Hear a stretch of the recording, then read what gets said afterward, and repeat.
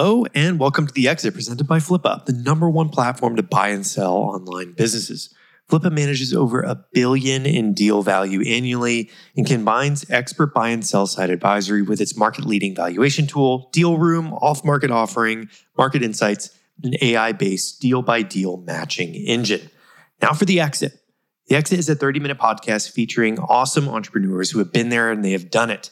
The Exit talks to operators who have bought and sold businesses of all different sizes. You learn how they did it, why they did it, and get exposure to the world of exits. It's a world occupied by a small few, but accessible to many. On this episode, I sit down with Nathan Hirsch. He's an awesome entrepreneur who is currently the founder of Ecom Balance and Accounts Balance. Ecom Balance is monthly bookkeeping for ecom sellers, and the Accounts Balance company is monthly bookkeeping for digital businesses in general. He's an awesome entrepreneur who exited a company called FreeUp in 2019, and we dig into this thing. It is such a fun conversation because he walks through what it was like, right before ramping up into the pandemic and exiting this thing right beforehand. And I like that it provides a faster way to hire, talented workers. And this is something that probably consistently grows on a daily basis after the pandemic. And I know that it is still around. It's still thriving because Nathan and I talk about it briefly in the interview. But this is a really fun one because he talks about his previous companies, how he's kind of jumped from these different startups and just really going through the Amazon marketplace from his dorm room and understanding how that worked and how he could build a business around that with the start of FreeUp. So without further ado, let's sit down and have this in-depth conversation here on The Exit with Nathan Hirsch, the current CEO and founder of Ecom Balance and Account Balance.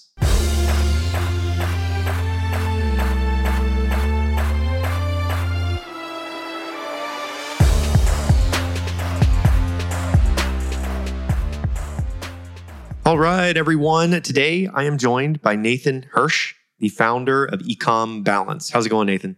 It's going great. Thanks so much for having me. Yeah. I'm excited to unpack the exit here. But before we get into that, I'd like to start with what your background is and how you got into business and entrepreneurship.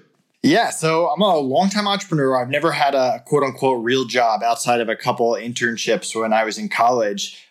Growing up, I always wanted to be an entrepreneur. My parents made me get jobs when I was 15, 16, from umpiring for my town to working at a meat store to Firestone tires. I was an intern there, a sales intern, and I really just hated having a boss. I always had to buy things myself. My parents made me buy the video games I want, buy my first car. So I was always working hard trying to earn money. But I just hated having a boss, hated having a schedule I had to go to. And I always wanted to start my own business. So when I got to college and I still had these internships, I started hustling. I started competing with my school bookstore, buying people's textbooks and selling them online and making a margin there. And it got to the point where I set up a referral program and I had lines out the door of people trying to sell me their books. And I got a cease and desist letter from my college telling me to knock it off and stop competing with them. And so my parents are both teachers. I didn't want to get kicked out of college or get in trouble with my college. That would not have gone over well. So I pivoted a little bit. I had this Amazon account. This was 2008. No one really knew what Amazon was. Being an Amazon seller as a full-time thing wasn't a real job or business. And I started just experimenting with different products. And I came up with drop shipping years before I knew it was even called drop shipping. I kind of thought, hey, I don't have money to buy inventory. I don't have any place to put inventory. What if I went to these small retailers and said, hey, you don't know e-commerce. I'm good at selling on Amazon. You keep my credit card on file and ship it where I tell you to ship it, and I'll make the difference. And I started building these relationships and eventually went around the retailers directly to the manufacturers and built that same agreement to the point where we had hundreds of manufacturers, all US based, shipping toys and baby products for my Amazon store, just drop shipping them. And I was running this $1 million Amazon business out of my college frat house, if you can imagine how crazy that was. So we kind of scaled this business. We we started hiring college kids because I needed to hire people, and it was getting too big for me to handle alone. And outside of my business partner, who was my first hire, Connor Gilvin, my longtime partner, most college kids were unreliable and really frustrating to work with. And I didn't really think I could hire adults. I was 20. So that kind of gave me the position where I had to hire virtual assistants for the first time, hiring from the Philippines, hiring freelancers. And my business partner and I built this VA army of e-commerce VAs and freelancers that, as Amazon got harder and they started changing their algorithm and more people started to learn how to sell on Amazon, so the competition went up, we kind of became the people selling the shovels to the people digging for gold on Amazon. We had all these VAs and freelancers and started offering them to Amazon sellers, and that eventually became the free up marketplace. So that's kind of the short, long version of how I went from books to baby products to free up. Nice. Very cool. Yeah. Scaling a e-com store or an Amazon store in a frat house, I can only imagine was quite an experience. Yeah, it was a lot of fun. I mean, we were 20. We had no idea what we were doing as an entrepreneur, from hiring people to taxes to just maintaining a marketplace and customer service. We were kind of learning on the fly and making mistakes and adjusting to it. But it was a lot of fun. Yeah, and the really cool sort of irony of it is that was the core education that you use today and long term while you were in that experience. Like the college experience was scaling that company as a side hustle, to start. And I think that's really a really cool aspect to it. So let's talk about the free up KPIs and the business itself. So what types of things did you learn that you were tracking that were important, and how you guys were defining success? Yeah, good question. So keep in mind, free up was really fun because it was our first B2B experience instead of B2C. Mm-hmm. And we got to have our own website, our own brand. We got to learn SEO and partnerships and driving traffic. So, I mean, the biggest thing was just watching our traffic and SEO rankings going up over time and being able to go to the different influencers in the e-commerce space and try to get on every single e-commerce podcast and partner with every e-commerce software and find people that did the exact same thing that we did, but did something different than we did, but had the same target audience. So on the marketing side, we were just looking at traffic. We were looking at signups. Keep in mind, it was free to create an account. So just getting people to create an account and put in a request for their first freelancer. We were tracking like signups, people that submitted their first request, people that would actually get an interview and hire their first virtual assistant, and then how many VAs and freelancers they would hire and how long they would keep those VAs and freelancers. It was a very tough business to track turnover because what does turnover really mean? Someone could hire a freelancer for a graphic design project, start, stop. Other people might hire someone full-time for a year, or might hire someone and work with them for 6 months, and then the project ends and they never really work with us a bit. So we couldn't really judge turnover, but we were tracking those metrics in terms of sign up and stuff like that. The other thing that we were tracking is just our overall margins. One of the things that we did really well was we set it up so it was a $2 minimum per hour or 15%, whichever one was bigger. So once someone was making more than $12 an hour, that 15% would kick in. So we were always tracking our margins, and we would operate kind of in that 15 to 25, 30% margin for the company. And then we were also comparing like fixed price projects versus the hourly virtual assistants. And all these VAs and freelancers would set their own rates. We wouldn't manage them. The client would work directly with them. So we would kind of be able to see, hey, how much are we making for different things? For Amazon PPC, for Amazon customer service, for Amazon listing, and be able to decide, hey, what services do we want to offer versus what services do we want to pull back on? The business was incredibly lean. We had no office. We had no US employees. The business was run completely by virtual assistants. We had thousands of VAs and freelancers on our marketplace, but our internal team was 30 VAs in the Philippines doing everything from customer service to lead generation to sales calls, marketing, all that kind of stuff. So and in terms of software, we built our own software, the actual marketplace. So there were very few expenses for the actual business besides our internal team. So it was really just about tracking the margins of the different services that we were offering and comparing fixed price versus the hourly. Got it. Very cool. So let's talk about the beginnings of the exit. So as far as I understand it, this was in the sort of deep throes of the pandemic was when this went down. So I'd love to before the pandemic. So we sold it in 2019. So we sold right it before. And a few months later, the pandemic happened. Oh, got it. Okay. So let's talk about that, how the conversations began with the acquiring company. Was it a partner? Was it a customer? How did that transpire?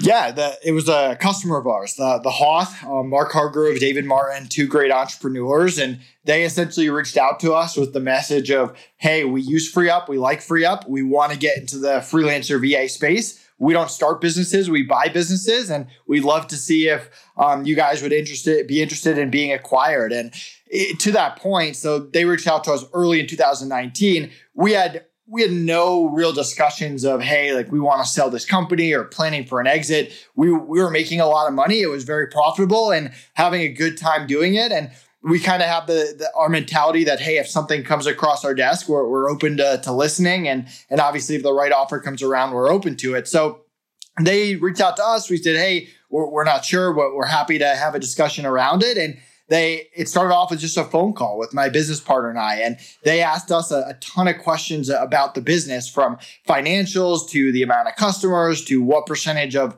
our customer base is like our revenue, so revenue per customer. And luckily, we were very diverse to the services we offer, our software. And one of the things that really helped us is we knew our books really well. We hired a bookkeeper from day one. We had 4 years of immaculate books. We had a finance meeting every month to go through our books. So everything we told them on that initial call, when we finally got to due diligence, matched everything that was in our books and kind of gave us the idea to start 2 monthly bookkeeping brands down the line, which we'll talk about. But yeah, that we just started off with that initial call.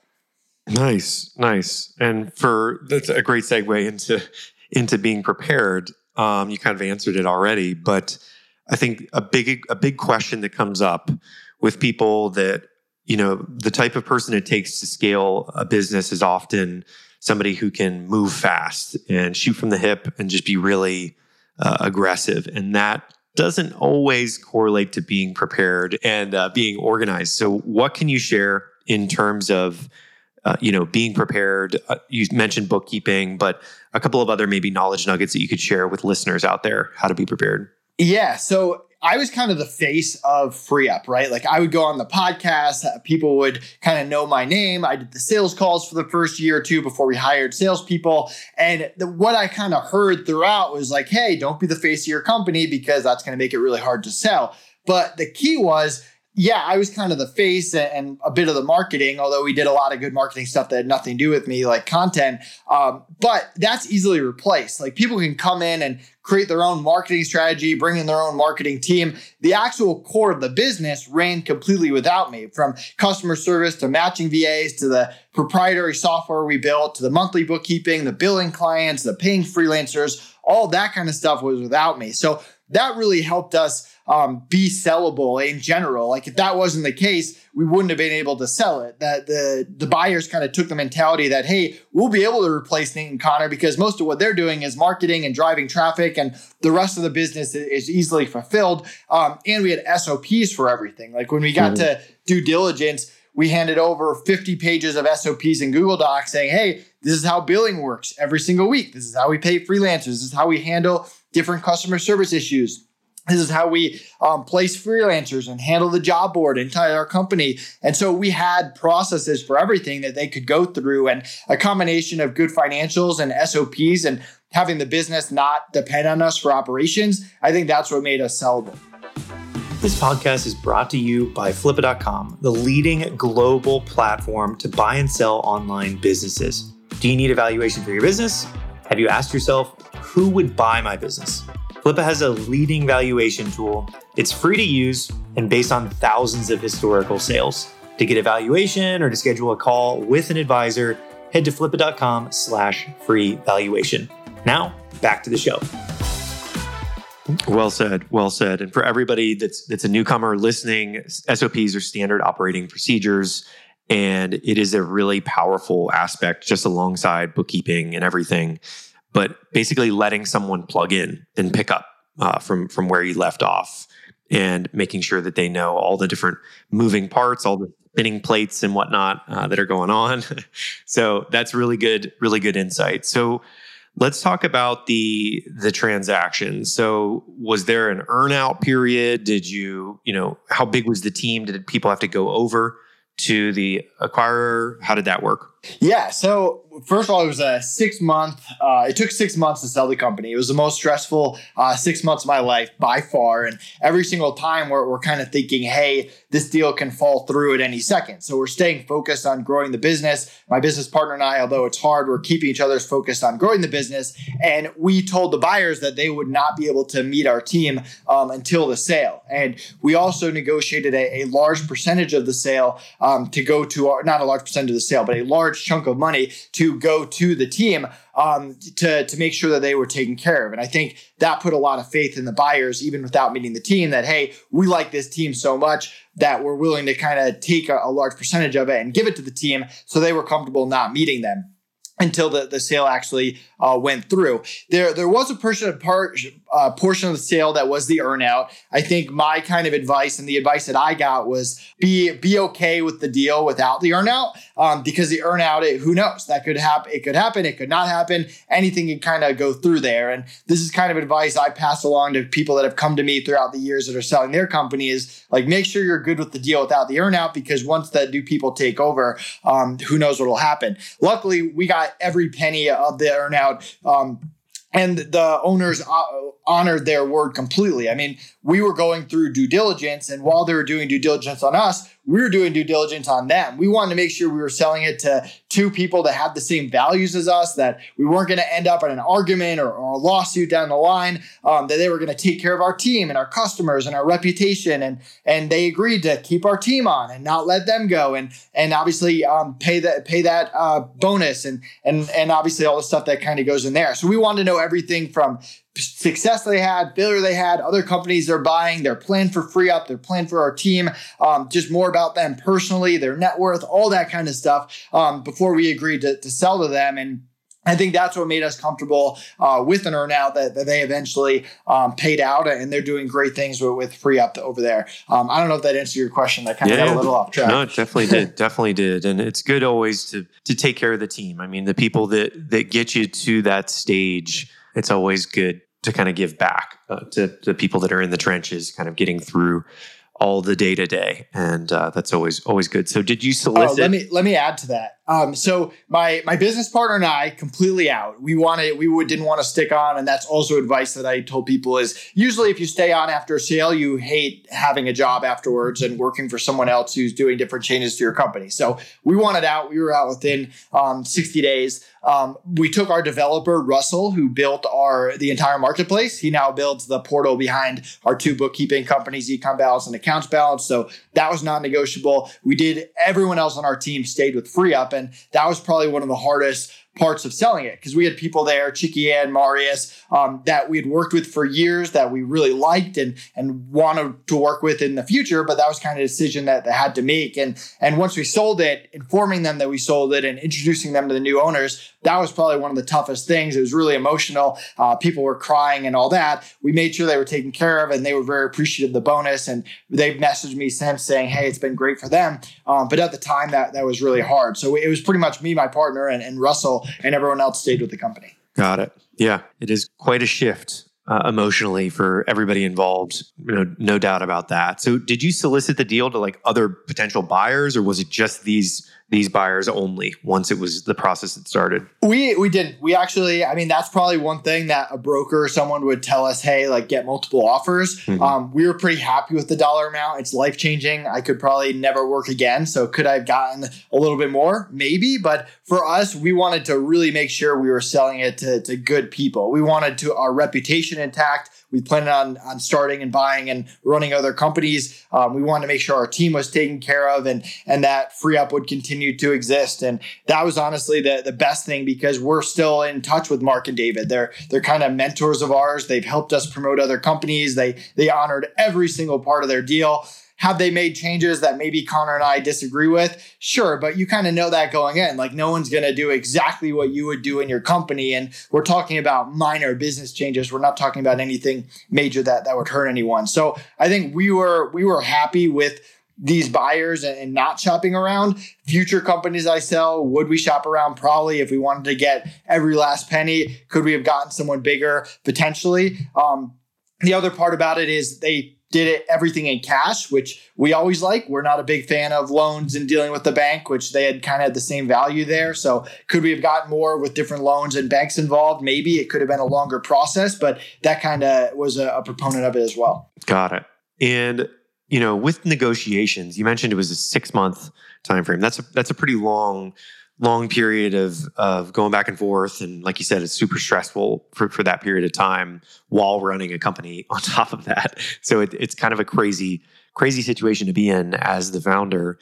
What do negotiations look like? I mean, were you guys talking every week, going back and forth on the amounts? How did that look? Yeah, so it's funny, like the initial call, then the due diligence was about 3 to 4 weeks, which is pretty normal. Like, they were sending questions back to us. We were sending questions back to them. We were both responding kind of quick. We just had a lot of questions, and we would send them over SOPs and financials. And there was just a lot of stuff to go through. And the actual negotiating of the money amount, like, there was a little back and forth, but that's not the part that really dragged on. And we kind of agreed to that pretty quickly. What actually took the longest was once we got the lawyers involved. It was a pretty large deal. So there was a contract, and there's just a lot of I's to dot and T's to cross. And their lawyers obviously trying to protect them, and our lawyers trying to protect us. And we're both kind of pretty fair, reasonable people, and we're just trying to get the deal done. And for us, it's the biggest moment of our life. For our lawyers, it's just another Tuesday. They do this all the time. They go on vacation. They have other clients. So that part, like, we would send it over to their lawyer. Their lawyer would take a week to get back. And then our lawyer would need a week to kind of go through it and send it back to them. So that's the kind of part that just dragged on months and months and months. And I mean, our lawyers did a great job. We're super happy with it. At the time, it was frustrating and stressful. And we were trying to push them to go a little bit faster and all of that. So I would say, like, the initial back and forth along with the due diligence was that 2 months. And then the other 4 months was really going back and forth with the lawyers, which took longer than it should. Yeah. Yeah. And often in my experience, when you have people charging by the hour, sometimes things can tend to stretch a little bit longer in terms of the the time it takes to read documents and go back and forth and so on. And not knocking lawyers specifically, but I think the incentives there are for it to go a little bit longer. And that is an exciting period, but also just a crazy, crazy stressful one for you. And let's talk about timing. I think a very unanswered question is, why was it the right time? And what could you share for people listening when the right time to sell is? Yeah, so this is kind of our thinking behind it. First of all, we said, if we're going to sell a company, we need to do it with no regrets. We can't look back and say, hey, we should have kept it, we should have negotiated more, we should have whatever. Like, if we're selling this, we're making the best decision possible based on the information that we have at the time. And we had this company for 4 years. We started it with $5,000, no loans, no debt, very lean. We grew it from $1 million to $5 million to $9 million to $12 million each year for 4 years. And at the time, the economy was at an all-time high. Obviously, this was pre-COVID, but at the time, we're thinking things look pretty good. It might not always be the case. We had gotten it to $12 million. To get it to $25 million or $20 million or $30 million was going to take some pretty drastic changes in the structure of the company. Could we have done it?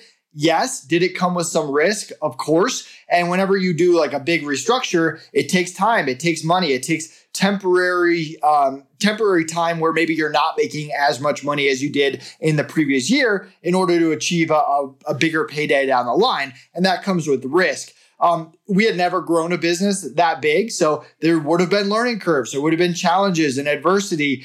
There also was a lot more competition coming out. When we started FreeUp, there weren't that many agencies. There weren't that many freelancers. There weren't that many e-commerce service providers. By the time we sold it, there were tons of Amazon agencies, different people creating freelance marketplaces. So now that we saw the writing on the wall, because FreeUp had developed a reputation and is still going strong today, but there definitely would have been challenges that just weren't there in the first 3 years.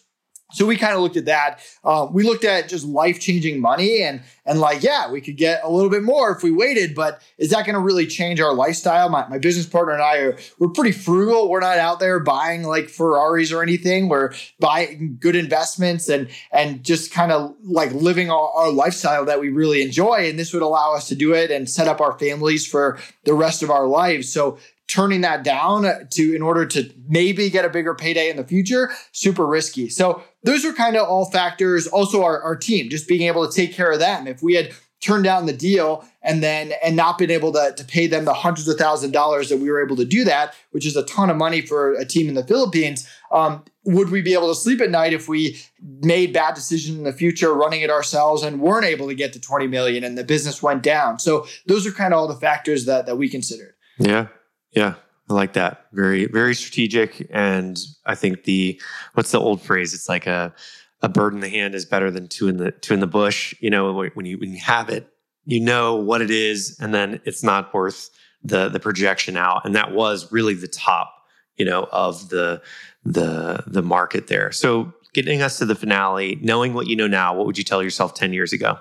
Yeah, I mean, there were definitely like failures before FreeUp. Like FreeUp, we were lucky that it was kind of a success from day one and growing, but like there were ups and downs of this Amazon business. I remember like going on vacation and having our biggest supplier drop us and my manager that I had spent a year training quitting on me. And there were times that I wanted to kind of give up as an entrepreneur, but like all those failures, we learned a lot from them. From that specifically, we learned to diversify and not put our eggs in one basket and to divide up our team and specialize them. So to me, I think as a younger entrepreneur, it was a lot of like, hey, I'm going to take over the world, to like, hey, I'm going to become homeless and have to get a real job, or like just like tons of ups and downs. And I think now it's more like, hey, if things are going well, we got to keep the momentum going. And if things are going poorly, it's problems that we're going to solve and figure out, and having more trust in myself. And I think that's kind of a big mentality that I didn't have when I was younger.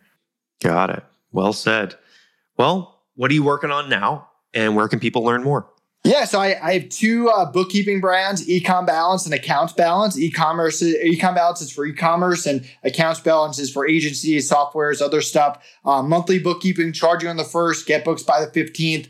We're process people, so we try to make it as simple as possible for our clients. And having clean books was a big reason we were able to not only sell the company and pass due diligence, but also just make good decisions every month based on what the numbers were telling us. So we have those going on. And then we also run Outsource School, which we kind of took everything that we learned from FreeUp and we teach people our hiring processes. So that's our membership if anyone wants to join our community. Very cool. Very cool.